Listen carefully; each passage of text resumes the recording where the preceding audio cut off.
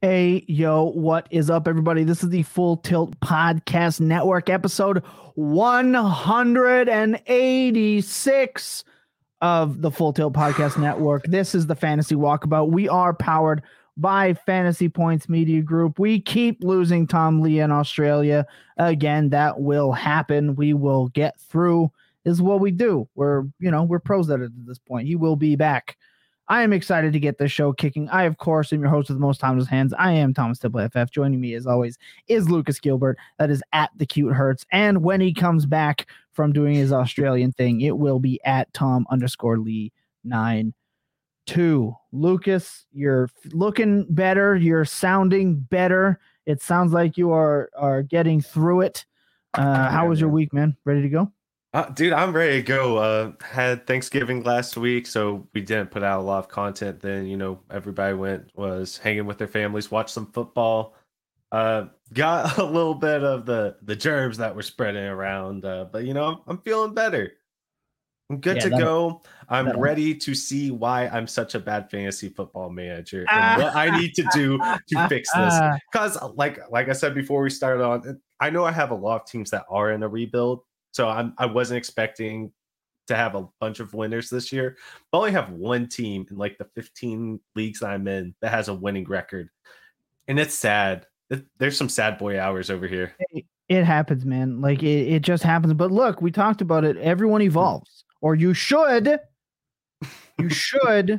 be evolving as a fantasy player regularly and over time. Like I said, when Tom Lee came back, he would be here. That's at Tom_Lee92.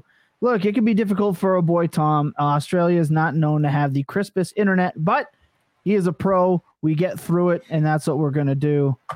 I absolutely can't wait. Well, let's get things kicked off. Look, there's 672,421 podcasts, newsletters, articles, AI writing news article, sports blurbs now. I'm mortified. We got to stop building Skynet. They clearly need to go back and watch T2. It's truly terrifying. But we don't sit here and give you all the news from the week. You've heard it. It's Friday night. You just want a nice chill pod, or whenever you're listening to this, you want a nice chill pod. Sometimes a lot of people listen to the Walkabout on Tuesday or Wednesday the following week. You don't need your news from us, so we're going to skip that. Instead, what I like to do is give you a free almost a hot take of the week. This is my almost hot take of the week. As you know, I've been talking a lot about Lamar Jackson recently, Lucas, Tom Lee. And I say this week, Lamar Jackson fails to hit the 20 fantasy point mark once again. He has only done it. I know the look on your face. I get it. He just did it last week. It was at the expense of the team's success, but we don't talk about that here on this show. We're not talking about real football. We're talking about fantasy football. Lamar Jackson has hit the 20-point mark just 2 times since week 3, and he doesn't exactly have a phenomenal matchup against Denver. Lost Tom Lee again. That's okay. He doesn't exactly have the best matchup here against the Broncos. So my almost hot take of the week is that Lamar Jackson won't hit 20 points. That's just what it is. It's just what it is. My biggest concern with that is, one, I think that Denver still has a really good secondary. But what we saw last week is that without Bradley Chubb rushing the passer, their defense has taken a hit. So we'll see if Lamar is seeing some open running lanes. I think that's the biggest challenge to that. I don't think he'll get it through the air, but on the ground, we'll see. Yeah, look, I don't want to say it. Toronto Dave, I know, all caps. Thomas, I know. I don't want to say it, but it's just the facts. It's just the world we're living in. You're making more money betting against Lamar Jackson than betting on Lamar Jackson right now. And look, I got a lot of dynasty teams that are contending that could really use some big Lamar Jackson games. I just think, as I said in week 7 before I got chastised by Jacob and Billy, that his boom weeks are going to be fewer and farther between. Yeah, week 3 to week 12 is a lot between. Okay, so hey, my almost hot take of the week is Lamar Jackson won't hit 20 fantasy points. Book it. All right. Oh, we got a live trade. We got a live trade. Oh my God, we got a bonus live trade. Look, this is how it works. Okay, I'm a middling team in this league. Lucas turned down a trade and told me about it in the league that we were in. And let me tell you, this is a hot mistake. I am a 4-8 team sitting on Saquon Barkley. And Lucas, you are also a team that could use. You are 2-10. Okay, you're 2-10. I'm 4-8, and you declined Travis Etienne for Deshaun Watson. You would get Deshaun Watson. Now, Yes. Whatever your opinions of Deshaun Watson are, that's not what we hear. We're not here for that. We're here about the football. And Deshaun Watson is already back to being a round 1 pick. Okay, you're right, TD. We got a live one, and it is with co-host of the Full Tilt Devy podcast, Andy Starr. Wish I was on for There this. he is. Look, you are the last team in the league holding on to a running back. You've already got Bijan locked up. Why are you holding anyway? So I immediately sent an offer out after Lucas told me that he declined it. I immediately sent an offer for Saquon for Deshaun Watson straight up. That is definitely a trade you should be making as a rebuild. You absolutely should. I have 5 firsts this year in this league. I'm going to net one of the other ones, one of the other young quarterbacks, and just stack up on wide receivers. I please walk me through why you declined Deshaun Watson for Travis Etienne. I got it. So my biggest thing is, one, I know that my team's rough. I'm 2-10 right now. It's not been a good year. It hurts a lot. I do have quite a few good players on the IR currently, so that just, that kind of sucks. Like, I have Javonte Williams and Trey Lance both on the IR. And Travis Etienne, he's been really good. And I thought about it a little bit, but I thought that Travis Etienne's going to hold on to his value in a safer way than Deshaun Watson will. I feel like that Watson's value can only go down right now. Like, because if he comes back and he's really good, and you say he's going in the first round right now in startups, I mean, it can only go down. So I think that Travis Etienne still has some time to be really good. And yeah, we'll see. I might end up regretting this one, especially with how my quarterback position. I don't think there's a hope that Etienne makes his way into the first round. I think that as a rebuilding team, and boy, I cannot wait to get into this, because this is going to be the whole base of this whole fucking episode. But you should be trying to attain elite quarterbacks and elite tight ends one way or another in this climate.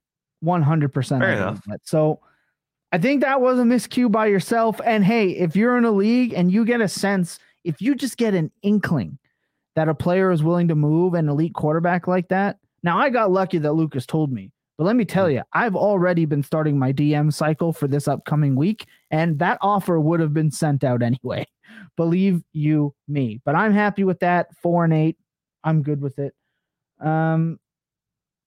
Truly phenomenal. All right. I think that moving Barkley for Watson is a little bit safer, because Barkley is right up against that age cliff too.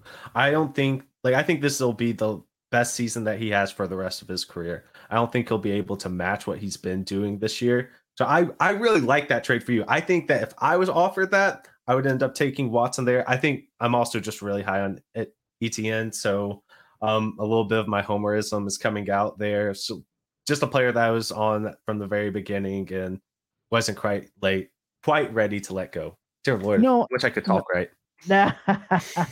No, that's again, it's a totally fair assessment, but I really believe that you should be targeting these elite quarterbacks, because those are the guys that hold elite value for longer.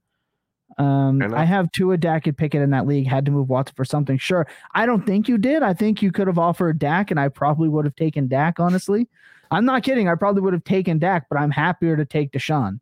I'll be honest with you. So I think either way you would have gotten what you wanted, but I'm happy that you went for the strong one first, and let me know. And much love to you. Shout out. We're going to take a quick second. When we come back, we're going to bring Tom Lee back in, hopefully for good this time. We're going to try to make it work. And we are going to move on to the next bit. All right, sit tight. I'm taking Chris Olave at 102. He's an alpha receiver. I think that he's shown that. I think he's done everything he could possibly do. He's doing it with less than amazing quarterback play, to be honest with you. I thought maybe he would be the outside guy. I thought maybe he would be just a deep guy. Nah, he's a do everything guy. He's red zone. He is what he is, which is elite. He's run 336 routes. He has the best PFF receiving grade. He's averaging 14.2 points per game, highest in this rookie class. Just down across the board, elite player, and not just for a rookie, as just a general wide receiver.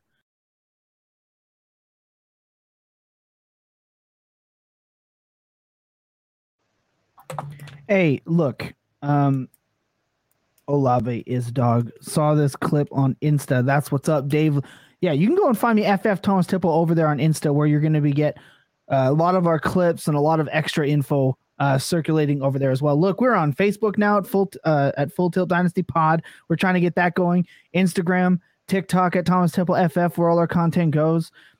Twitter, YouTube. We are all over the place. We are growing. So you're going to want to go and follow all of those. Much love. Shout out to Dave. I cannot say this correctly, but I'm going to try.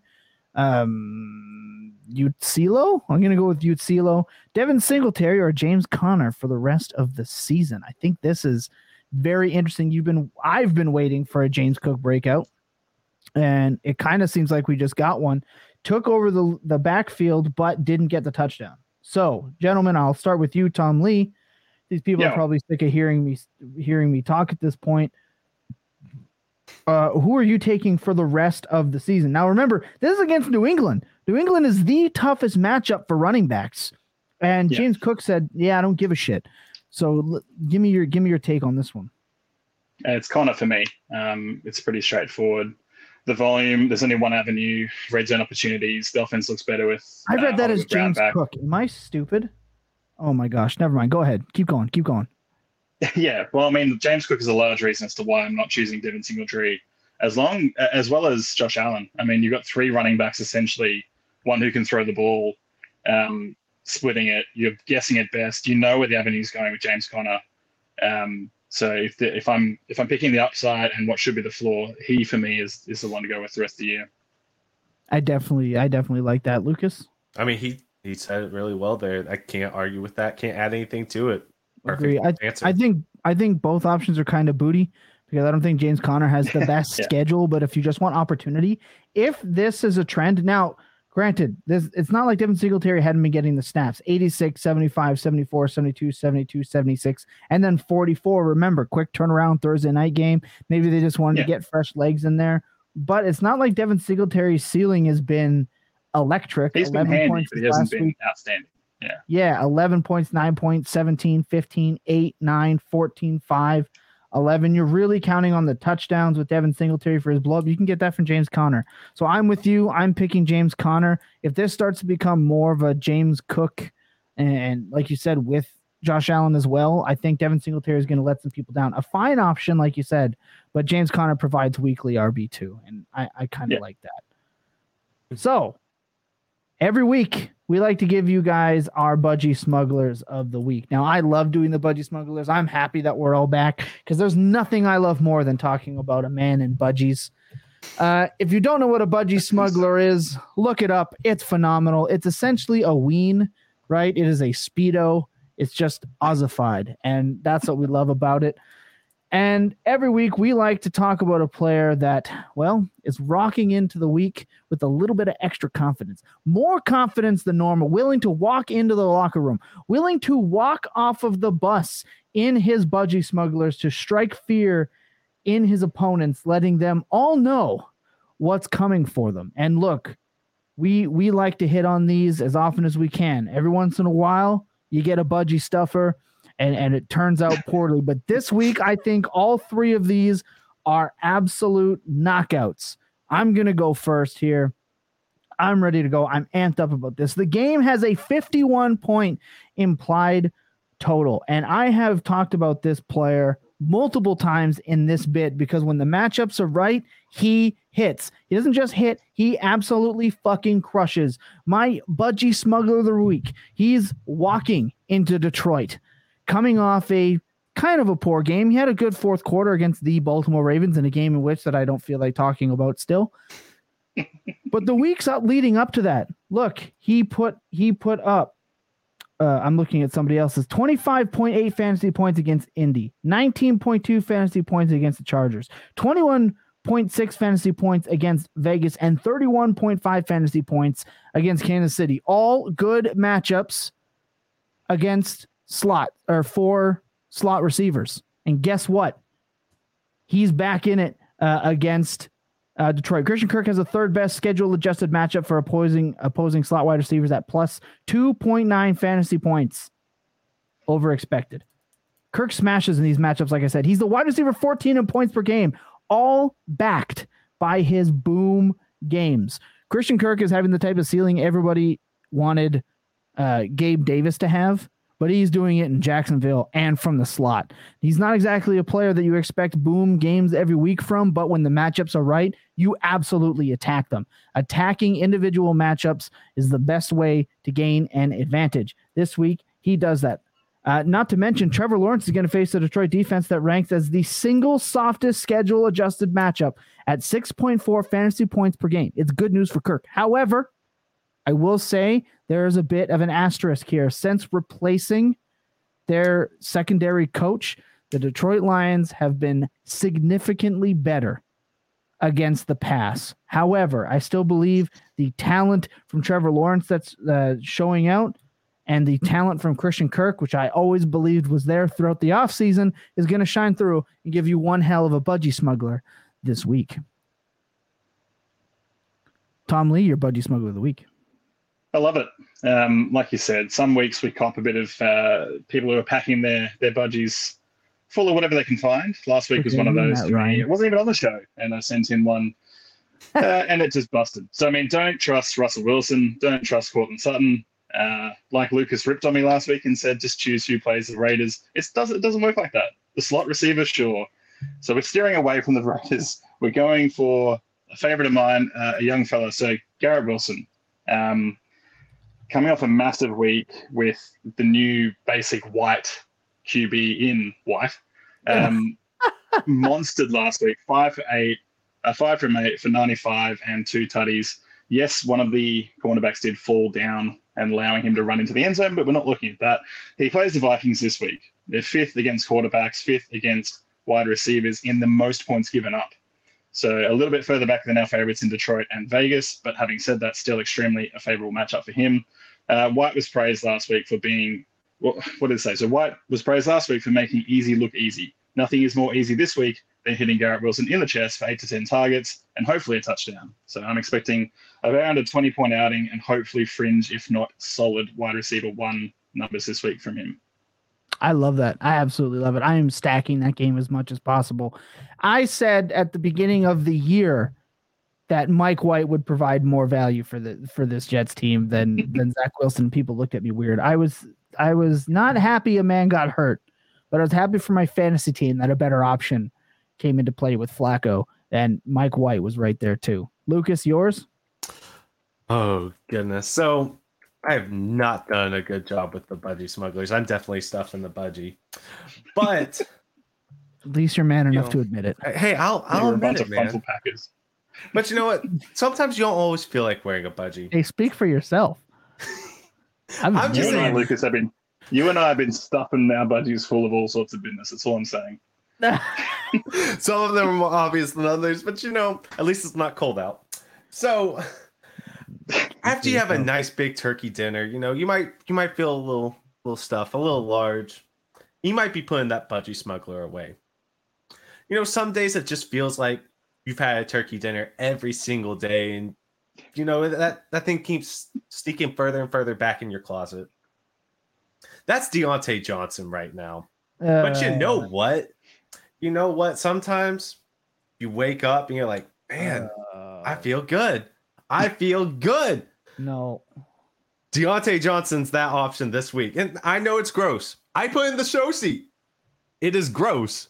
But Deontay Johnson is my budgie smuggler of the week. And that's because he's going up against the Atlanta Falcons. Nobody in the league gives up more points above average to the wide receiver position than the Atlanta Falcons do. And that's plus 7 points above average.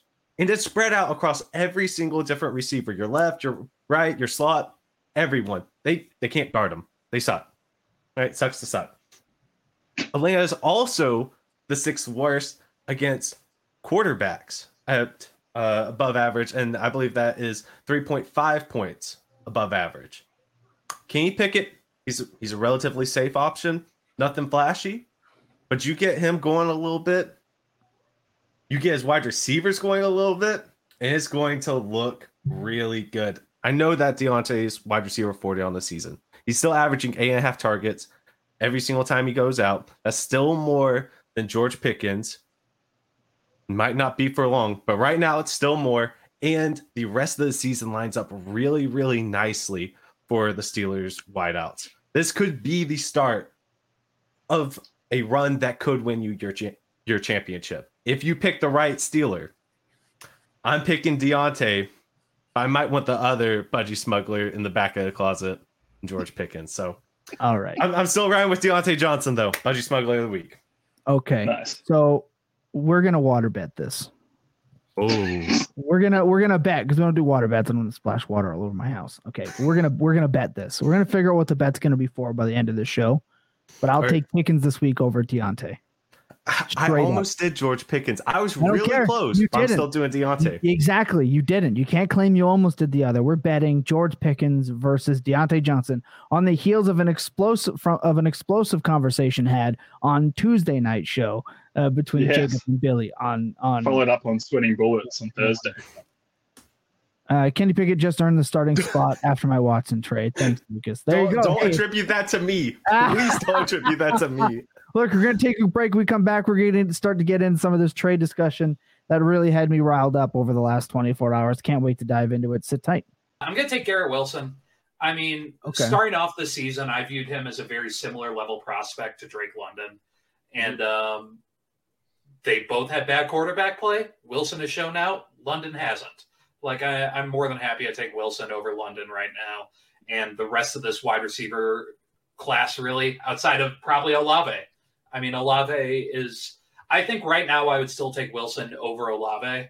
But, I mean, it's pretty close. Like, I think it's a clear top 4 here. We were talking previously in the draft.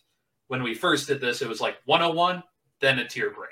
It feels like that tier break is kind of spread out a little bit and taken in Olave, Wilson, and Walker, and maybe someone else, depending on your takes.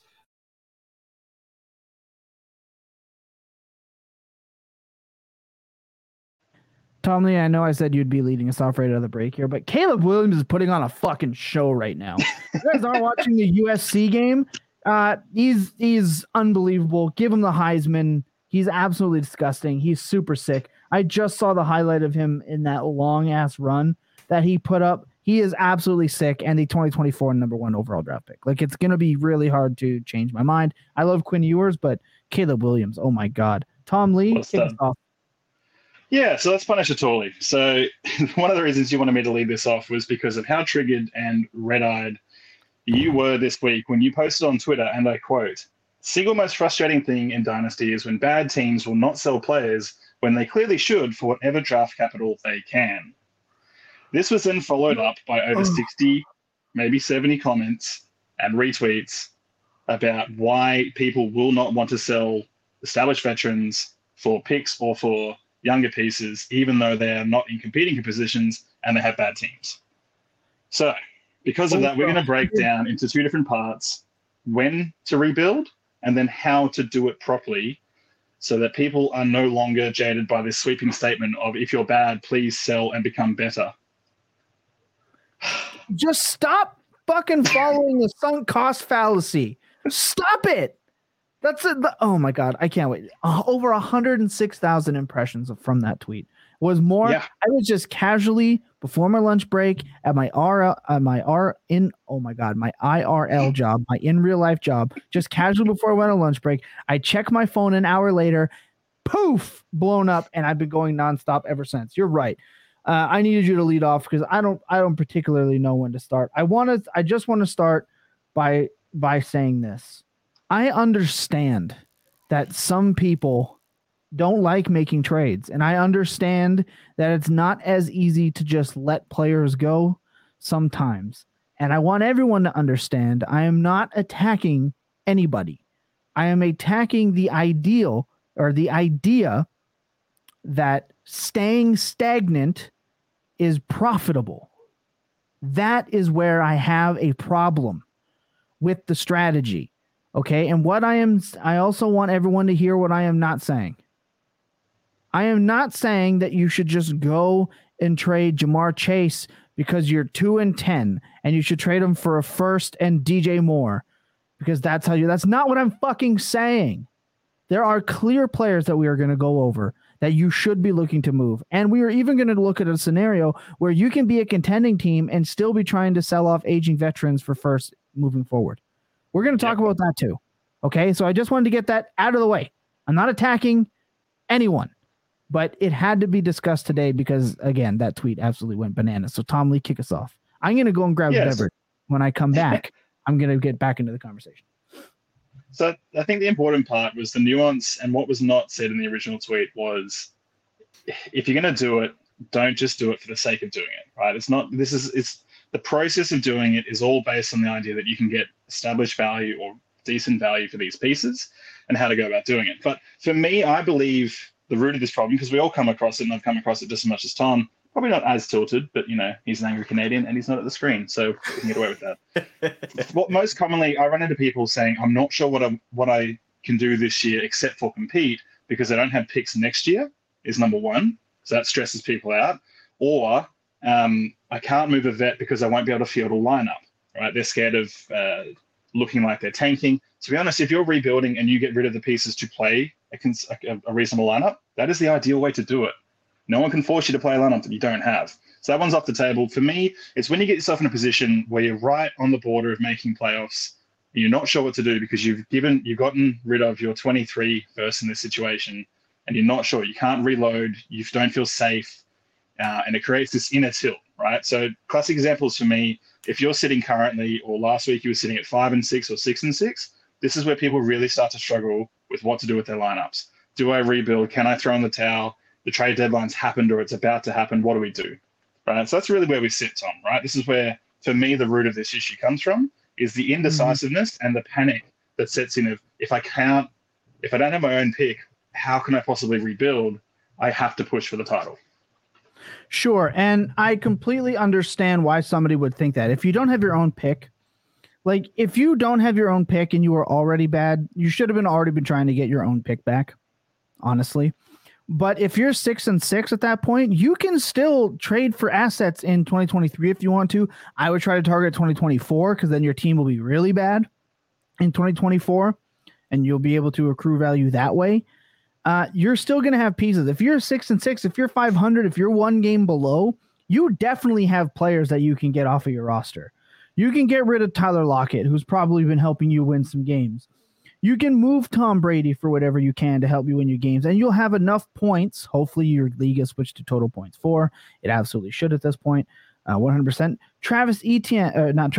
Adam Thielen on your team absolutely should be moved off of it if you still have him. Alvin Kamara, get rid of him. Mike Evans, get rid of him. And we're going to talk about some values on those players, but you should definitely be unloading, 100% unloading, even if you don't have your own pick. Because you just have to accept the fact that you're not going to get that pick. But if you got your second round pick, you're helping your second round pick. You're helping your third round pick. Your third round pick, not bad. I heard it. I saw it. They can be. You know what's easier to move in a trade, Lucas? If you and I were having a conversation, I'm like, oh, I kind of like that.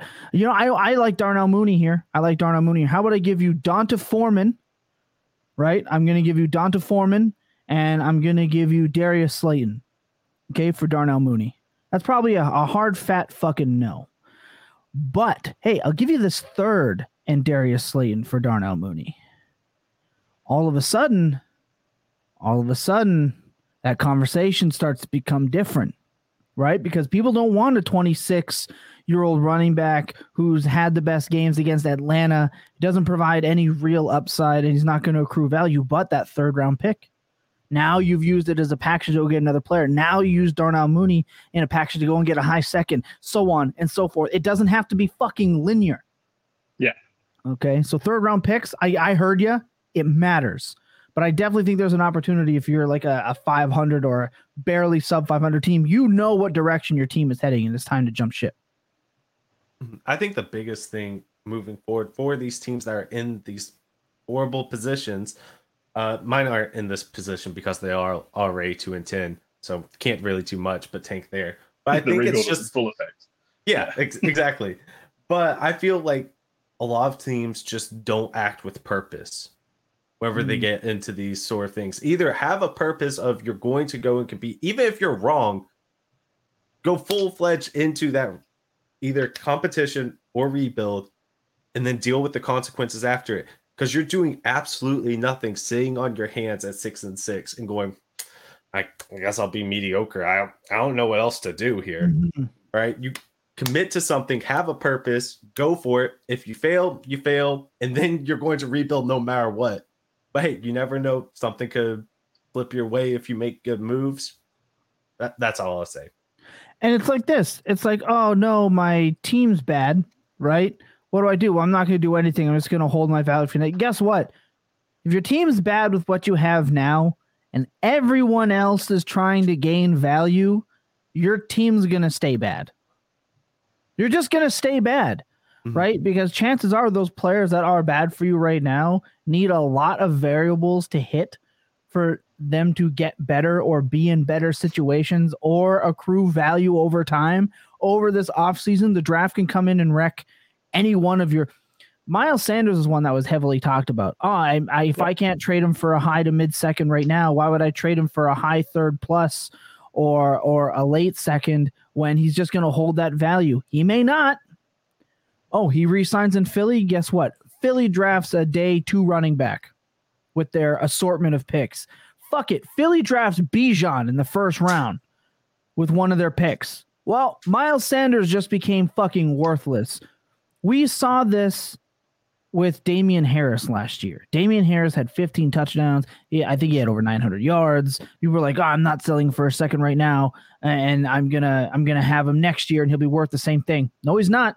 If you waited to move Damian Harris into the offseason or at the start of this year, that value was already gone. It was gone so fast. And you're gonna tell me Slime Sanders, shout out Toronto Dave for the nickname. He's the first one that coined it. Now I use it all the time, so I want to give him the proper respect. Shout out Dave. But you're going to tell me that Miles Sanders isn't just fancy Damian Harris, limited pass catching upside, runs north and south on a heavy rushing team with some goal line carries? Oh, difference? Miles Sanders deals with Jalen Hurts, not Mac fucking Jones running the football. Right? So Miles Sanders is just flashy Damian Harris at this point. We know what he is. I don't think he's really going to get much better. He already peaked at like a round 4 startup pick a year or 2 years ago. I know. I fucking made the pick. Or traded it to me. Yeah. Like it just we know what he is. So why wouldn't you take that pick? Why wouldn't you let somebody else carry that grenade and pull the pin? Now you have a second round pick, even if it's a mid second round pick. Tom Lee, I have the sheet. I have the sheet right here. I pulled it up for this. Do you want to hear some of the players you can get with a mid second round pick over the last couple of years in fantasy football? These are super flex, by the way. These are super flex picks by ADP according to DLF. Gonna love these. 202 Patrick Mahomes. Hollywood Brown. This is since 2017. Christian Kirk, Kareem Hunt, T. Higgins, Elijah Moore, Cortland Sutton, Juju Smith-Schuster, Josh Allen, Daniel Jones, Michael Pittman, Brandon Ayuk, Mike Gesicki, Michael Carter, Michael Gallup, Pat Freiermuth, AJ Dillon, Kadarius Toney, Amon-Ra St. motherfucking Brown, the aptly before mentioned Damian Harris, Dallas Goedert at 211, Chris Godwin at 212, Antonio Gibson and Jalen Hurts 301 by their ADP. And you're going to fucking tell me that you wouldn't trade Miles Sanders for the dart throw opportunity at any one of those players? Hell, I would trade Miles Sanders for a lot of those players straight up right now. But they don't see that. They see the player. They see a player. They see a nameless faceless outline on sleeper, and they go, I can't have that. I can't have that. What if that pick fails? Yeah, what if that pick fails? So you recover. We know what Miles Sanders is, and we know he's not going to help you be a contender the next year. If your team is 3-9, Miles Sanders isn't going to do any more for you the next year. So why wouldn't you just take your dart throw? Not even a dart throw. I think we measured it out, Tom Lee. I think it's about 51% in the first round and like 52% in the second round since 2017, not including this correct. So between picks 203 and 212, the hit rate on returning value or delivering massive value is 55% in that pick range. So it's higher in the second round than the first round. Yeah. So that can lead to a strategy in itself. And we'll get to that in a second. The other thing I wanted to say about this was you made an interesting comment pre-show to me, which is if you're 5-6, you know with more than enough time before the deadline that you're a bad team. Why are you not starting to make these moves earlier? So we want to get to strategy later on. But one of the things that Lucas sort of triggered me to think about was if I know that my team is middling and it's not performing the way I want it to, if it's not dominating, throughout the year, you can be making what seem like lateral trades to keep acquiring and adding little bits of value to your team. So then come trade deadline, if you are all of a sudden competing, you have capital to go and get these pieces. Or you have enough capital to go, actually, I can rebuild from here and I'm in a better spot to swing it either way. So it's probably too late in this year, but it's something to keep in mind heading into next year. If your team, it's one of those bad beat stories where it's not quite performing the way you want it to, it should be top 3, but you're sitting 5th, 6th, 7th, that's a volatile enough spot that it could go either way. You need to be realistic without panicking. So if you're someone who knows that it gets tough or panicky towards the deadline, don't let yourself get to that position. Start making moves to give you sway either way to make a call when you get the opportunity. Because I think a lot of this idea of I can't trade away my guy because I've got nothing for next year comes from you've let it sit for so long. You had opportunities. These guys have had big weeks in between. They've been on injury dips. They've been on injury booms. So the guys we're talking about a lot of the time will never have more value than right now at the deadline because the people who need them want the rest of the season and they'll overweigh that as opposed to the rest of the season. So, there is literally no return to come. Like you said, Sanders has a moderate run heading into the playoffs, the fantasy playoffs. But if someone needs that third running back on their roster, he is a very appealing piece to go after because he seems affordable and you're more than happy to get rid of a second. If that person's sitting 6th and they qualify in 6th, that's the 207. We're very happy with that pick in the offseason that you could even add to another piece to flip up to someone you think is better. You can make the moves off the back of it. Like Tom said, it's not linear. So it's not that you're losing out. It's more a case of you can't use him next year. This person thinks they can use him. That's the end of the interaction with that person. So what if he booms and goes massive at the end of the year? You weren't using him anyway. The key is next year, you cannot guarantee that return. As soon as the season ends, that appeal goes away. So that's really what we're looking at is it's not necessarily saying we need to sell everything off. It's what are the pieces that you cannot return investment on once the deadline is passed, once the year is ended, because people will not buy them just based on the fact that their position is volatile. Yeah, and I love that point. I think it's a phenomenal point. I like that. Look, we always talk about in the draft season, we talk about don't draft to fill your roster. Don't draft a team in the startup to fill your need. Don't draft in your rookie draft because, I need a running back. I have to take a running back at 107. No, you don't. No, you don't. If you did that with James Cook, guess what? You're fucked. You're fucked if you did that. And you passed up Traylon Burks, JMO, who's gained value before he even practiced. Somehow. Up to the top, he's top 18 on keep trade cut. So clearly there's at least one market or one general market that he boosted his value. And here you are taking James Cook, who's done nothing but tank at this point. I acquired James Cook for James Cook and a third for Darren Waller earlier. And that's about the best trade you could have made if you acquired James Cook. Right. So you don't draft in your rookie draft to fill positions of need. And you don't fill out your lineup in a startup. Why the hell would you do that when you're rebuilding? Oh, I need a running back for next year if you're building. No, you don't. No, you don't.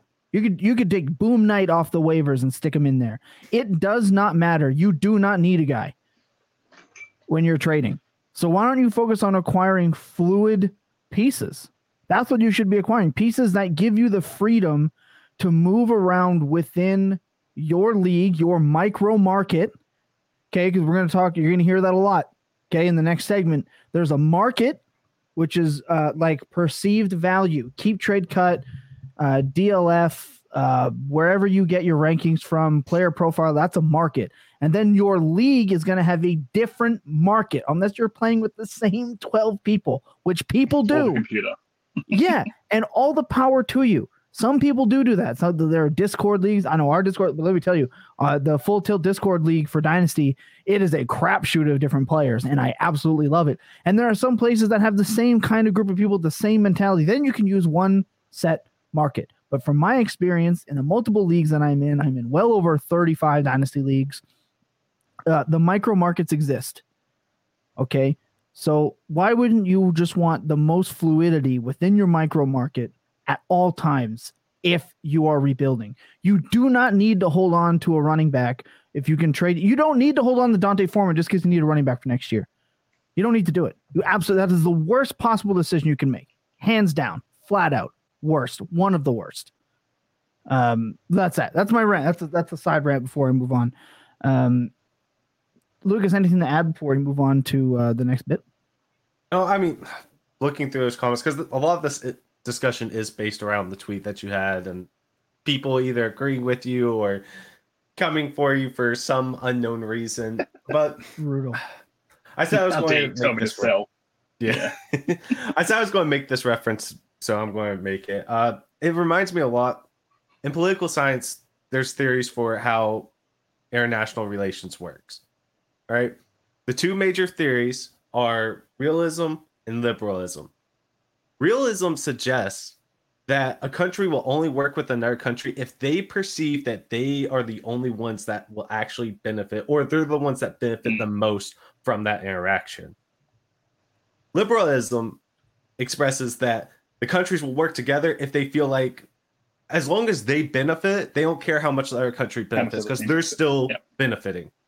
I feel like if you're the one contending and you feel like you need to make a move to get to that championship level, then you know what? You don't want to make other teams better because you want to be the best. I get that. But whenever you're at the bottom, you can't operate under that sort of mindset. You need to operate under, I know I'm not going to win. So what does it matter if the other team's better this year?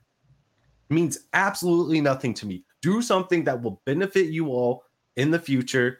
Move forward with it, and don't care about if other teams are getting better from that trade. Do what's best for you, get yourself better, and then move on. Simple as that. No, I like that, man. I think I think it creates a point. The idea that I can't help you win a championship. You got to pay up. You got to pay up if you want to win. Why? I'm just going to go to the next person that doesn't think that. Exactly. Yeah. Right. There's always another team. Leverage. Let me say this. Leverage only exists if multiple parties are wanting what you have, right? Leverage is holding an advantage, right? And using a piece to gain more. If everyone's just like, yeah, I'm not paying that, your leverage is immediately gone. It doesn't matter if you have that player. If everyone else is like, yeah, no. Or if I'm bidding against myself, and when you're bidding against yourself. Okay, in those conversations, I got someone else really interested. Then go do that deal then. And that deal never fucking comes through. Yep. That deal never comes through. Let them have it. This is what I'm willing to pay. Your leverage is gone. As soon as he says, I'm not paying that, your leverage is fucking gone. So fuck your leverage. It's just straight up. You need to have a combative market to have leverage. And you're like, no, I want a second for Jamal Williams. That's nice. No one's obviously paying you that, because if they were, you'd have done it already. And here I am. You're not getting it. So there's your leverage. He's gone. You keep him. Right? You're 3-9. You keep Jamal Williams because you're pushing for a second. I'm happy for you. To have leverage, there has to be something, another force making it happen. We have a comment from David Punio. Let me know. I'm pretty much cooked into Dynasty League. I traded some players other teams needed for Robinson and Hall and a handful of second and third round picks. That's fine. I'm assuming when you say Robinson, you mean Brian Robinson. Immediately try and trade Brian Robinson for a second round pick, especially after this last game. Yeah, if you want to hold him. That's fine. But trading for Breece Hall, okay, good call. You got a handful of seconds and third round picks. Let me know some of the players that you moved. I'm very interested. and some of the players who moved away, because I'm going to list some players afterwards, and I want to see if that connects. But you did the right thing, David. 100% did the right thing. Okay, I'm just going to keep ranting if you guys don't move to the next. All right, let's do when to fold, when not to fold. You got to know when to hold them, know when to fold them. Well, I think what are we at? We're at 57 minutes. Let's subtract 10. So we're at 47 minutes for the pod. I want to move to the hard yak at this point. I think we've gone back and forth on when and what. Well, we carried that through multiple facets. So I think we can move from that.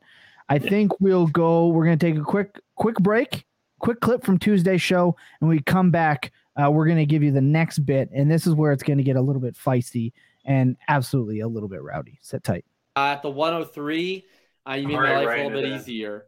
I'll take Kenneth Walker. When we have a rookie running back who's shown what he's shown, and I've outlined my concerns with Kenneth Walker before, he still has provided on net really positive rushing value. He's shown at least a little bit in the passing game, not a lot, but he's shown a little bit, especially in that Tampa Bay game, and that's helped buoy his season long up to sort of workable levels. It's just going to be easier to use the running back value however I want to do it. And ultimately, I don't like holding a lot of roster value in young wide receivers and running backs that aren't providing me elite production anyway. I ideally want to pivot that production into picks. I want to pivot it into veterans that are scoring more. I want to pivot it into quarterbacks and tight ends. But in terms of who's going to give me that maneuverability and who I think solidly is a good long-term bet, like I don't think he's a fragile bet. I don't think he's going anywhere. I'm going to ride with Kenneth Walker.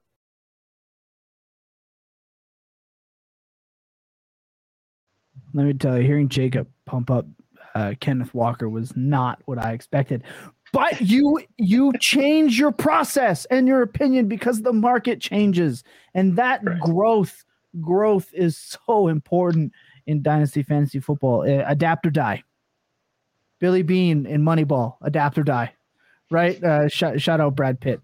Also, after my wife and I talked about it, my favorite movie. It actually comes down. Moneyball is my favorite movie. So there you go. Wow. Look, Lucas and I actually talked about this. We're a football podcast. Look around and see how much baseball memorabilia. You can't see it, but I've got a Baseballisms hat on. Okay, Baseballisms hat. I'm wearing a Ken Griffey Jr. silhouette shirt right now. I've got a signed Vladimir Guerrero helmet. I got a signed pitcher who shan't be named on the pod. We got Kevin Pillar there. I have more baseball shit. And my favorite movie is a baseball movie than I do football shit in my house as a football pod. Absolute disgrace. But you do have to adapt or die. Tom Lee, what do we got now? Yeah, so I mean, we've talked generally about when, why, how to identify when you need to rebuild. So we talked a little bit before as well that if you've missed opportunity mid-year to start acquiring the ability to move up and down, what do you do in this situation? You feel like you're against the wall. You feel like you're a bad team. You might fit this description. What are some of the practical ways that we can walk through how to do it? The hard yakka helps us with that. It's what is the nitty gritty? What are the details? What are some of the shapes we could look at to try and spark the thinking of how can I get out of this? That isn't just a linear, I want a first for this player, right? So we'll start with that. The obvious point is if you have an older guy who is doing really well, sell them for multiple firsts. No shit, right? Everyone wants that dream package, but we talked about it before. Micro markets don't allow these type of deals to happen, right? There's also guys in your leagues who are trying to sell the youngest, hottest piece for multiple or for another stud piece as well. Like Tom said, you price yourself out of that market because not everyone has that to give up, right? It's not always possible. So the idea of this process is to look across your micro market, the rest of your league, and figure out what is possible. What can I do, not just with the person I want to trade with, but with other people in the league.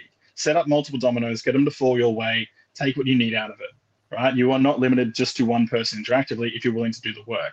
So that for me is what today's Hard Yakka is about. What are the strategies we know that exist out there? What are some guys that we want to focus on moving off our teams, especially if we're a bad team, but also possibly if we just want to make sure we capitalize on getting rid of these guys before their value plummets in the off season.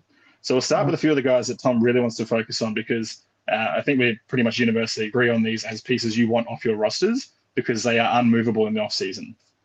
Correct. So I'm going to even start this not even for a rebuild because this isn't just about rebuilding. Just anything. Even though it says rebuilding. Rebuilding is all the time. Rebuilding, retooling. It's constant. It's nonstop. Yeah. That's why Dynasty never ends. I am the second best team in this league in points for and record. Okay, and I'm looking at my roster and I'm looking who can I move? It's not even about that. It's who can I move? This is the humble brag. Who the hell can I move to stay this good for years to come? Yeah. I drafted really well. I will humble brag that. And it's worked out. It has worked out. I've traded a couple of first round picks. I ended up getting Joe Mixon. I've traded a couple of first round picks. I have DeAndre Hopkins on this team, and let me tell you, I'm trying to move him. I'm trying to move him to another contender. I'm trying to move him to another team that's in the playoffs for their first round pick in 2024. Why? Yeah. Because clearly my team is deep if I was this good without DeAndre Hopkins, right? He's going to drop in value. Marquise Brown came back and out-targeted him in his first game. So we don't know what the power shift is going to be, especially when Rondale Moore comes back. Who knows what happens next year? Cliff Kingsbury could be gone, right? DeAndre Hopkins is going to be a year older. We don't know what's going to happen with this team. So yeah, he's a player that is destined to lose value again. And even as a contender, I'm willing to try to send him away, see what I can get. If that deal doesn't work, I'm going to try a different one with other people. I'm going to shop them around because that's what you should be doing as a contender, period. There's always players. I would do the same thing with Keenan Allen right now. I would do the same thing. Every player that I'm going to talk about that should be gone on a rebuild, you should be trying to get rid of pretty much on a contender as well. Jamal Williams, Darius Slayton. And there are times where you can acquire these guys also. I'm not sitting here saying like absolutely don't buy into these guys. Yeah. At the right price, sure, you can do it. If it fits your needs, sure. If you had Cooper Kupp, why wouldn't you go and acquire Keenan Allen for that late second? Sure. Absolutely. Why not? But you should also be, if you have Keenan Allen, looking for the guy who lost Cooper Kupp and trying to get a second. Like it fits together. They're the same. So those are a couple of players that I wanted to kick off with. You guys, please do your thing because I can rant. I'm going to end up ranting about this for 3 hours, and we're going to lose every listener we've ever had. So I think one of the keys to this, right, is we mentioned it a few weeks ago when Cup went down, is if you were one, maybe it wasn't even us, maybe it was the flagship show, saying if you were a Cup injury away from no longer being a contender, you were not a contender, right? It's the same thing for a lot of these vet pieces. If moving one of these vet pieces off your team no longer makes you relevant, that is a concerning thing, right? Mm-hmm. You should have depth to move a Hopkins away and still have a reserve wide receiver to put in if you need to. And then a Zay Jones and then a Slayton, right? These are the guys who can fill in more than comfortably that you don't need to hold on to what the hope of DeAndre Hopkins can be once he goes past 30 and we're hoping on volume, we're hoping on touchdown upside. Like these are pieces you don't need on your team. You need to get off them. So if you are in a position where moving a Hopkins away leaves you vulnerable, you need to be looking at the rest of your roster and going, what can I do with this? Right? Not to flip at any value, but to flip and make sure you ensure you're not just donating money for the next 5 years, because that is a flag for that. Right?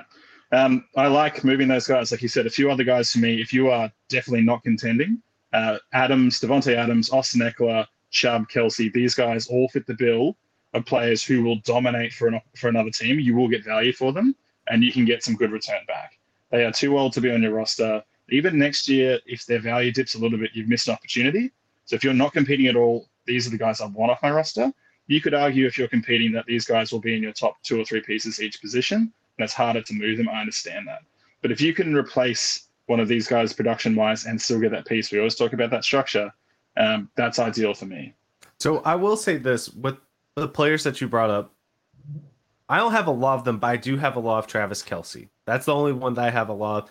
And Thomas and I were even talking about a trade with Kelce in one of our leagues, and I ended up not moving him.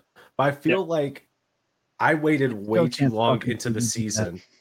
I waited too long into the season to try to move him because at that point there were only 1 or 2 teams that would actually be wanting to acquire Travis Kelce because they know that Travis Kelce costs a lot, and I'm going to expect a lot. So I think that the other thing they know as well, Lucas, on that, I'll make the point is the other thing they know is if you're not in the playoffs, Kelce also isn't in the playoffs, so they're not worried about him. So therefore, lesser tight ends on your team are still more competitive because the bigger guys are sitting on a lower roster. That's another thing to look with your micro market is to, well, I don't want to pay out for a guy I'm not going to need because everyone else has less pieces. I think I'm getting to a question here is when is it better to hold on into the offseason after the season ends and more people think that their teams can compete versus like during the season? No, you're If you're waiting to the offseason to make these moves instead of taking advantage at the time when people are hungry for it, now people will be like, well, I can wait and see what I need next year. Oh, and guess what? Travis Kelce is going to be cheaper next year because he's older. He's a year older. You were trying to trade me Darren Waller, though. I'm just going to say. What? Yeah, I know. Right? Don't let me sit here and like I'm an asshole. The offer was good. You didn't even counter. You just left it.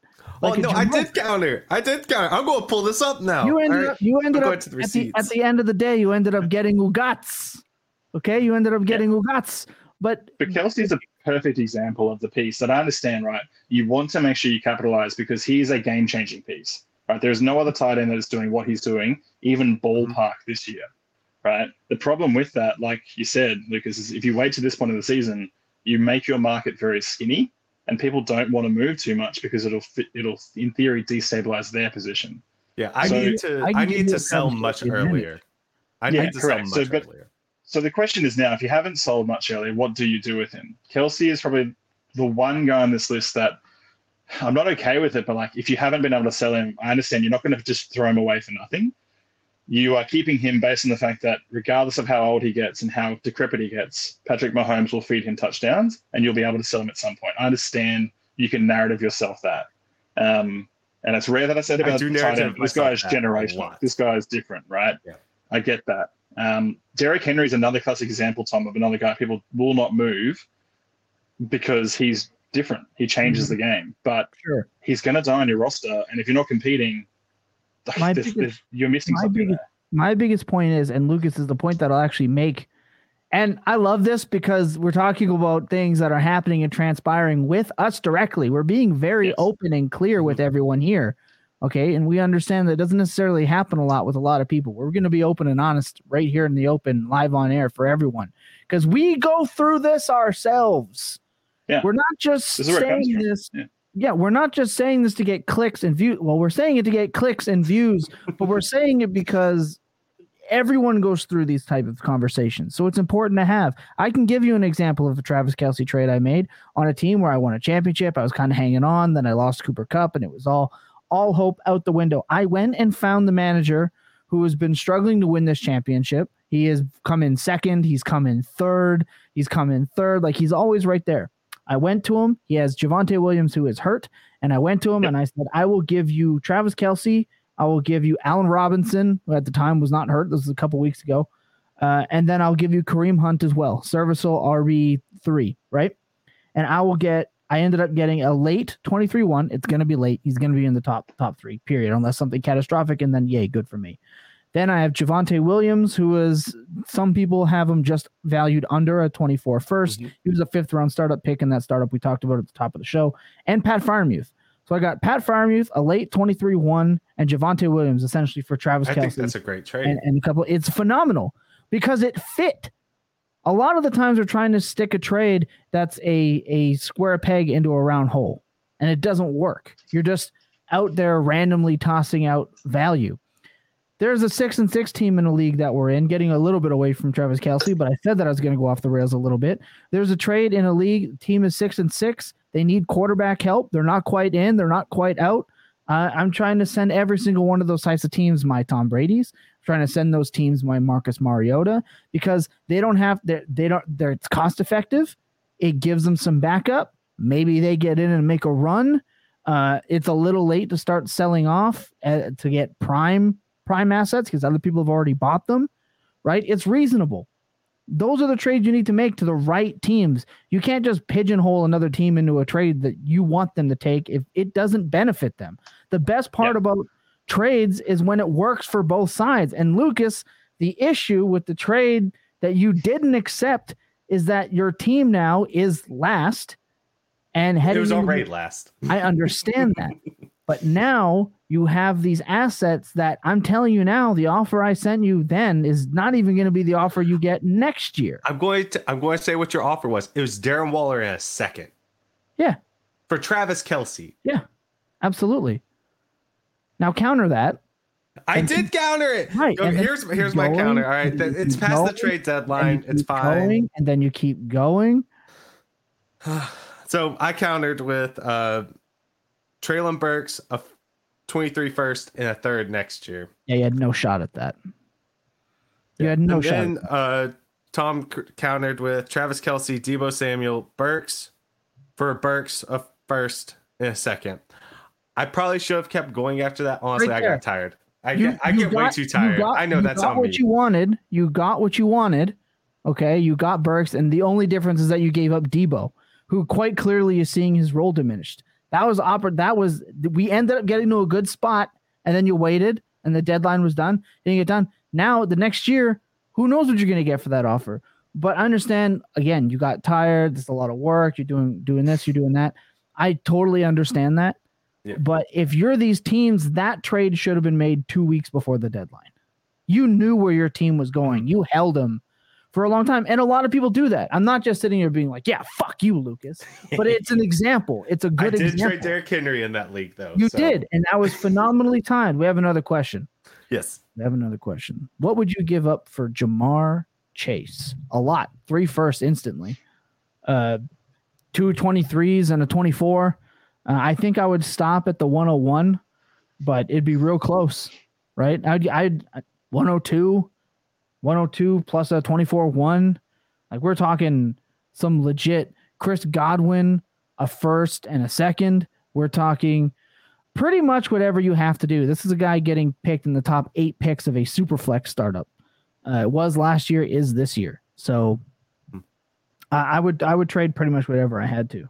You guys? I think, interestingly, those pieces like Chase, because they are so league-defining and game-changing, the market is extremely tough. So if you're trying to make an offer on it, people are wondering what they can get out there. 3 firsts doesn't exist on a lot of rosters, right?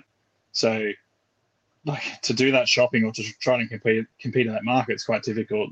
So pricing him in your micro market is going to be difficult. Some of the trade offers we're getting on him, like, it's a running back, so like a Kenneth Walker and a first for Chase, right? Yeah, that was an offer I got a day ago. Trying to capitalize on the hotness that is Kenneth Walker. Is that ballpark for you guys? Like, where would you? For me, that's a no. I'm holding Chase, but you're short. Yeah. For me, I'm holding Chase on that too. But I mean, this is how hard it is for people to give stuff up, right? Like, no one wants to give more than that for a gun player.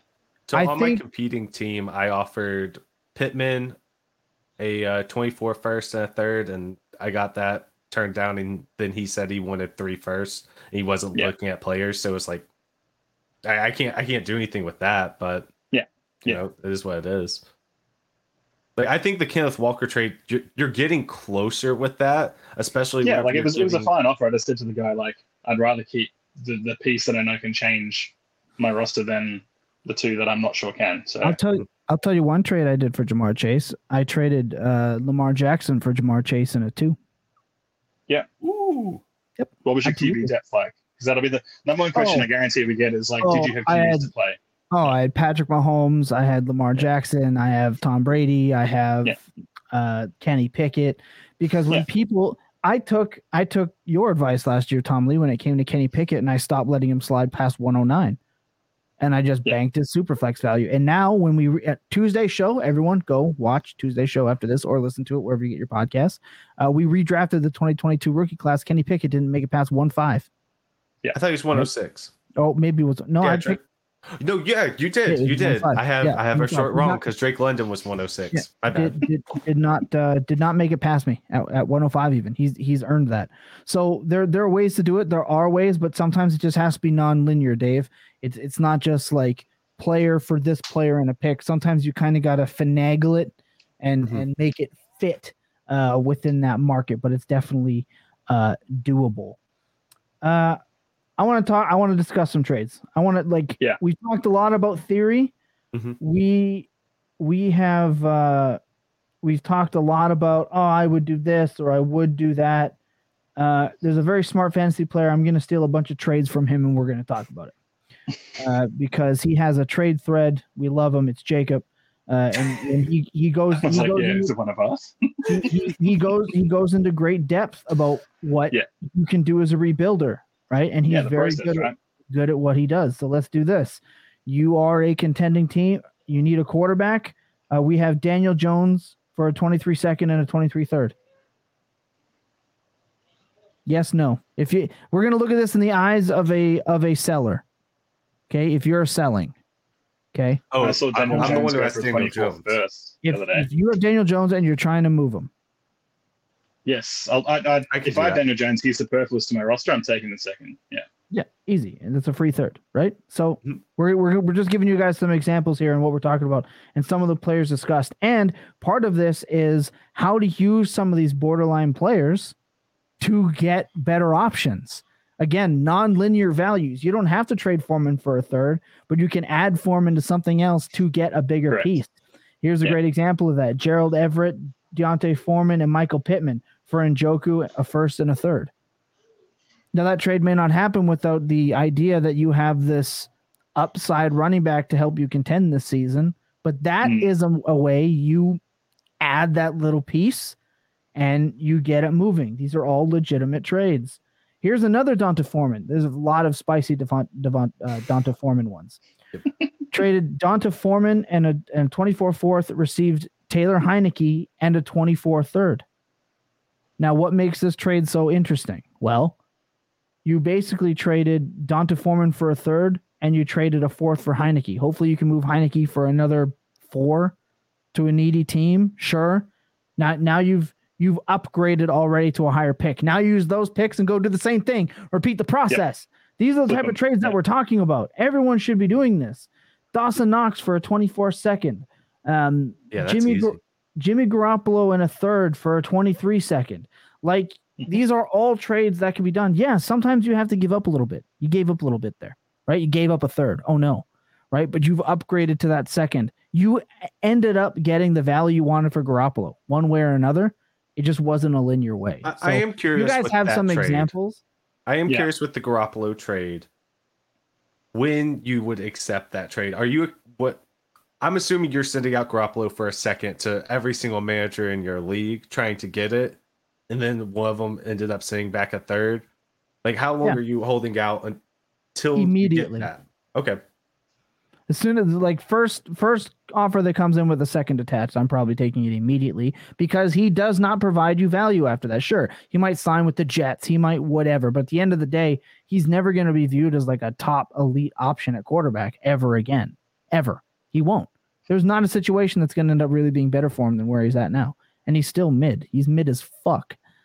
But I'm not waiting too long. I'm not pushing it. Hello, loving the stream. Should I start Justin Fields or Herbert? I'm assuming that's Justin Herbert. Play Justin Herbert. Mooney is gone, and we don't know how good Fields is. I hate playing players off of serious injuries. And he is playing Green Bay. And especially this close to your playoffs, you don't need that sort of uncertainty unless you feel like you're really going, like you're a huge underdog. And I don't think that Justin Fields' ceiling is high enough above Justin Herbert's. And Herbert plays Vegas, so worst case scenario, you could have two good options, but I'd be going with the Vegas upside. Correct. And Herbert's been playing a lot better. Even though Mike Williams is out, I would still play Herbert. That also means fire up DeAndre Carter, people. Hell to the look, we're at an hour and 10, but we're doing well. I want to keep going with this. Okay. Yep. I think it's still important. There are a ton of players that we can talk about that should be off of your roster right now. Like, if you have a trade deadline, they got to be off your roster. And it may seem crazy, it may seem weird to you, or like, I wouldn't do that. But you're trying to gain more value. Listen to some of these players. Okay, Tom Brady, right? Mecole Hardman, Cordero Patterson, Donta Foreman, Cam Akers, Jaylen Warren, Brandon Cooks, Paris Campbell, Kyron Williams, Curtis Samuel, Dawson Knox, Nico Collins, Tyler Boyd, Kareem Hunt. These are all players that are rostered on bad teams. You know, some of these guys are rostered on these bad teams. That's why their team is bad. But when are you going to get their appropriate market value?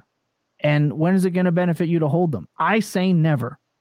I think every single one of those guys should be traded for some sort of combo of a 2 and 3, stack 2 of them together and get a 2. Trade Brandon Cooks and Donta Foreman for a second if you can. Trade, Cordero Patterson and Donta Foreman. Go get a second if you can. Right? You don't have to just take a third, but I would also take a third for pretty much all of those guys. Gus Edwards, I'd probably take a third for. Like, these are all guys that I would be trying to move. Do you guys have examples? No, see, that's perfect. I mean, like, especially when talking thirds, if someone has multiple thirds, just go and get multiple thirds. Who knows? If they end up being 3-1, 3-5, and 3-12, trade that for like 2-8 or something. Like, just acquire multiple, especially even if it's multiple years, just start adding value to your roster when you know you want the guy anyway. Grab 25 thirds. Who cares? Just put them on your roster. Let them sit there. Like, I can't believe we haven't mentioned that yet. Go and get 2025 picks if you're rebuilding. All of them. Even if you're not. What is the value add? If people don't want to pay you a 23 second or a 24 second for like Kareem Hunt, go ask for a 25. Go ask for a 25, right? And start working that out. Because we know Kareem Hunt's value is probably not spiking at any point. Even if he signs somewhere, no one's really going to pay you top dollar for him. We know this because he's been really good and he's still on your roster. And I always love that. Well, he could gain value. If the people in your league thought he was going to gain value, they would have already sent you that draft pick, and they haven't. Yeah. So it's time to adjust your market at that point. Maybe things can boom, but fat chance, right? And it's the old, well, he'll just have a good game. I hate this. He'll have a good game, and I'll put him on the block. Everyone fucking knows that's what you're doing. Yeah. Everyone in the league knows that's what you're doing. Oh, yeah, big game. Now give me a 2. Why? So we can suck ass for the next 3 weeks?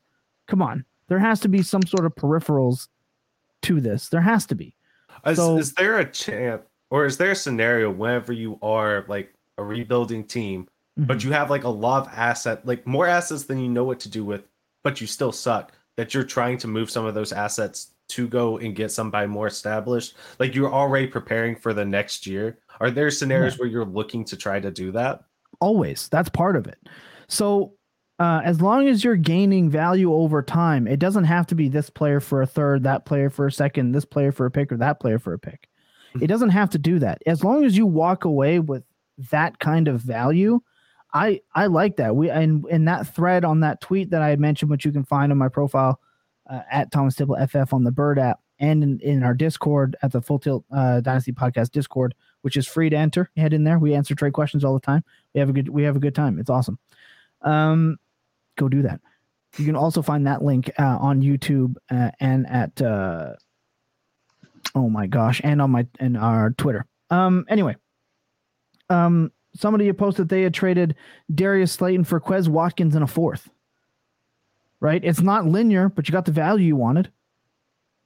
Some people might say that's low, but it doesn't have to be one player for one player. You can go and package multiple picks or multiple players to go and get an asset. I'm a contender, and I had a bunch of spare parts. What I figured spare parts, and I wanted an elite upgrade. I traded Mike Evans, a 24 first, and oh my God, Greg Dulcich, and I went and got Mark Andrews. You can make those types of moves as a quote unquote rebuilder or even a retooler that doesn't require a full teardown. So the biggest. Go ahead, Tom. Yeah. Sorry. No, I was going to say, like, I think one of the other mindsets that you're into, if you're not sure about buying 24 and 25 picks, if someone's giving you a 24 or 25 second to buy someone you deem as not worthwhile on your team, that team's not going to be good in those years, right? Well, the likelihood is not good unless they change their philosophy and approach. You're going to have a pretty good pick in a couple of years. So feel far more free, if anything, rather than getting the late 23 because it comes with a higher premium. Go and get the 24 that could be a lot lower, because these guys are looking to get team help now. So the best trade that I've done in any Dynasty League, it set me up for one of the championships I won last year, was whenever I had a horrible team. I finished last in this league. I traded Ryan Tannehill whenever he was having a good season, but I knew he wasn't a long-term asset. I was like, don't want him on a rebuilding team. Hunter Henry, whenever he was actually scoring touchdowns. Cam Akers, whenever he was still like an unknown before he went off in the playoffs. And a second for Josh Allen. Yeah. So I was looking at it, I was like, I had a bunch of rookie running backs. So I was like, okay, I can lose one. I had a quarterback who didn't fit my timeline. And then a tight end. I wasn't good. I didn't need a double-digit scoring tight end. Moved all of them, plus a second, I had a couple of extra picks to move up and go and get someone who I thought was going to fit my timeline. I had a bad enough team that I could have. I lost every game with Josh Allen, so it kind of worked out, and then I just reset. But when does it make sense to start doing moves like that? I know you have to find a willing owner, right away. Which is sometimes the toughest thing, but yeah. 6-6, 5-6, 3-9, fucking 2-8. Fucking, you can be 6-5 and realize that you're not making it. I'll tell you this right now, Barry, in the same league that I traded Saquon Barkley straight up for Deshaun Watson on a team that I'm 4-8, he's 6-6. He's hovering right in the middle. I went to go send him Tom Brady for a 2. He said, no, my team's not good enough. He already recognized that his team wasn't good enough, even with Brady, to make a push. At that point, if I'm him, I'm already trying to package up some of these assets to get a better asset. Even if you might lose in the short-term value, if you gain the long-term value, it doesn't matter.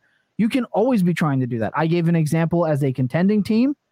I just gave an example that just happened to me on air. I tried to do this deal. It didn't work. And I asked him his reason, and he gave it to me. It's a very smart fucking reason. Very good. It's completely understandable. I get his point. You don't have to wait. You can do it whenever you want to. In our league of record to the full tilt, Jacob decided he went for it 1 week, then he lost, realized it wasn't going to happen, and immediately sold off every asset he had at 500. And now he's just in full reboot mode. He ended up pulling Trevor Lawrence for Saquon Barkley and Amari Cooper and a pick, I believe. Like you don't have to wait. You can just go and get, and there's obvious targets that you get. You go and get some elite quarterbacks or quarterbacks with elite upside potential and elite tight ends, Mark Andrews, Kyle Pitts, in my opinion, Dallas Goedert. But we have a question here from RS German. Look, traded Pearson and Olave for Chase in redraft. How we feeling? I like that. How good is your team looking with Jamar Chase being out as long as he was, is my question. Him coming back, definitely capable of playing you for a push. I love that you traded Pierce away. I think Pierce is a clear fade down the stretch. And Olave, though very good, Chase just has that tick up above. I think this trade is completely even. You guys? I think it's good. It hurts to lose Olave, but Chase is such a more certain asset, especially in redraft. I'm fine with that. Dynasty, I mean, yeah, Chase, I'd still do that in Dynasty if you could. But yeah, definitely go and do that. Oh, look at this. I'm 8-3, number 1 seed. Fuck yeah. Yeah. Love it. You're rocking, baby, and we're rocking with you. Hit that sub button so you can be notified the next time we go live so you can keep us updated on this run. I'm now invested in your championship run in your redraft league because that was just an absolute chef's kiss. Truly phenomenal. Well done. David, I traded Jacobs, Gabe for Hall, Pierce for 2nd, 3rd, and 4. I don't like the Pierce one necessarily, but I don't blame you for the Pierce one. I fucking love the Josh Jacobs one. So whatever the Pierce one I may not like recoups all that love for the Breece Hall trade. Phenomenal, David. Absolutely phenomenal. I really like that. Thanks for your time, gentlemen. No, thanks for your time. Look, we've had a long show. We're at 1 hour and 30 for the YouTubes. It's going to be 1 hour and 20 for the pod. Phenomenal. Look, everyone listening, you've been rocking with us and we're rocking with you. We appreciate you guys hanging out with us on a Friday night. Please, I cannot stress this enough. Please hit the sub button. It means a ton to us, and we love answering all your questions and being here for you. We couldn't do the show without everyone. So let's get some final thoughts before we get out of here. And I have to make one ad read. So let's get some final thoughts. I'll do my ad read and get the hell out of here. Lucas? I think we summed it up pretty well. Like I said, have a purpose with your teams. Either go for it, and if you crash and burn, hey, you're already in a rebuild, so it'll work out. But yeah, have a purpose with your teams. You know, don't not make a trade because it makes somebody else better. Do what's best for your team, even if it helps out other teams. And have fun with it. There's no reason to get as upset with trade offers as some people do. But yeah, just have fun with it. At the end of the day, this is just a game. It's all it is. We're trying to have fun with it. So yeah. Yep, I love that. Tom Lee? Absolutely. So I mean, it's never too early to start making moves, right? Like we said, if you don't look like you're going to be a top 3, start making some moves, shifting pieces around, start adding a little value to your team. If it swings back your way, excellent. Go and make those purchases. If it doesn't, you're in a better position to be confident in your rebuild strategy. Having said that, Aussie slang, we need one. I know the internet is pretty much made a mockery of the country, so I'll continue with that theme. Have you gentlemen ever heard of the bachelor's handbag? Oh I'm my terrified. God, no, but I don't need want to. know. I need It's very- to know what that is. Very different to say like the prison purse, which is a whole other thing. Is it a fanny pack? No. So bachelor's handbag is a store-bought roast chicken. All right. So essentially, you go into your local Coles, Woolworths over here. I'm not sure what it is over in the US, just a normal grocery store. The idea being the bachelors, fresh out of living with their parents, they're living either in a share house or by themselves. They can't afford a full dinner. So the bachelor's handbag is someone who's looking for the affordable weeknight dinner, possibly 2 dinners depending on your size. You go and pick yourself up a carry bag of roast chicken and you're walking through the shops. That is the bachelor's handbag. That is not all what I thought it was going That to be. was- I Especially thought after it was you gonna said get- prisoner's purse. I Yeah. was terrified of what I was thought coming. this was going to get real weird and real freaky real fast. It's a real simple roast chicken. Absolutely phenomenal. And look, I'm glad everyone was here rocking with us on this Friday night. We're not here to fuck spiders. We're here to do the work, and that's what we did today. And we couldn't do that without the Fantasy Points Media Group. Obviously, we are powered by Fantasy Points. You should go to fantasypoints.com. Look, Jake Tribby just released his chart porn article. The TLDR for that, too long didn't read, is posted as my pin on my profile at Thomas Tipple FF over on Twitter. It is free to read. The link is at the bottom of that. Go and check that out. Gives you tons of advantages, like what teams give you the best slot receiver matchups, which defenses are best against rushing quarterbacks. You can really get an advantage by looking at these charts. Do your work. If you play DFS, it's a phenomenal tool for where you can find stacks and where you can find weaknesses and strengths to put into your lineups. You should go and do that. We're also powered by Underdog Fantasy. You can go to underdogfantasy.com, use promo code FULLTILT, FULLTILT. They will deposit match you up to $100 on your first deposit if you've never played. Go and do that. I know ads suck, so I'm very sorry. And my final thoughts of the day. I always like to end my shows on a positive note, so I'll end it with this. I understand that I rattled feathers on the Bird app, okay? And I didn't want any of my opinions to be taken out of context. I don't think that you should just yeet a player for free. I think that you should always be working to get the best deal that you can at the time. And when your trade deadline pops up, or if you don't have a trade deadline right by the championship, all of these roster clogging players should be moved. If you have an attachment, or if you don't like draft picks, or if you don't like your process, that's fine. Use those players to go get a player that isn't a roster clogger. Slowly work your way up the value ladder.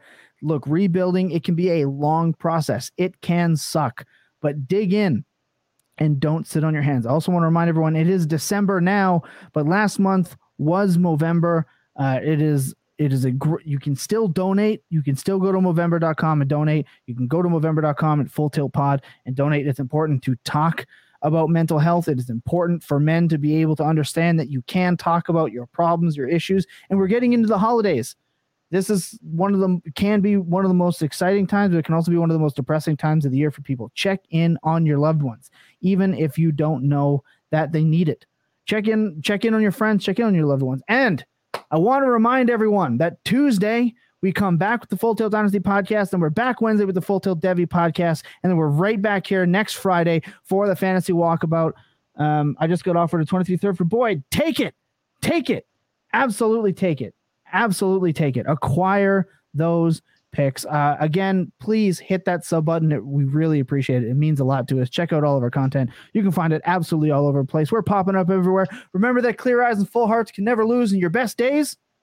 Well, goddamn, they're always spent tilted. Good night, everybody. This is a great time.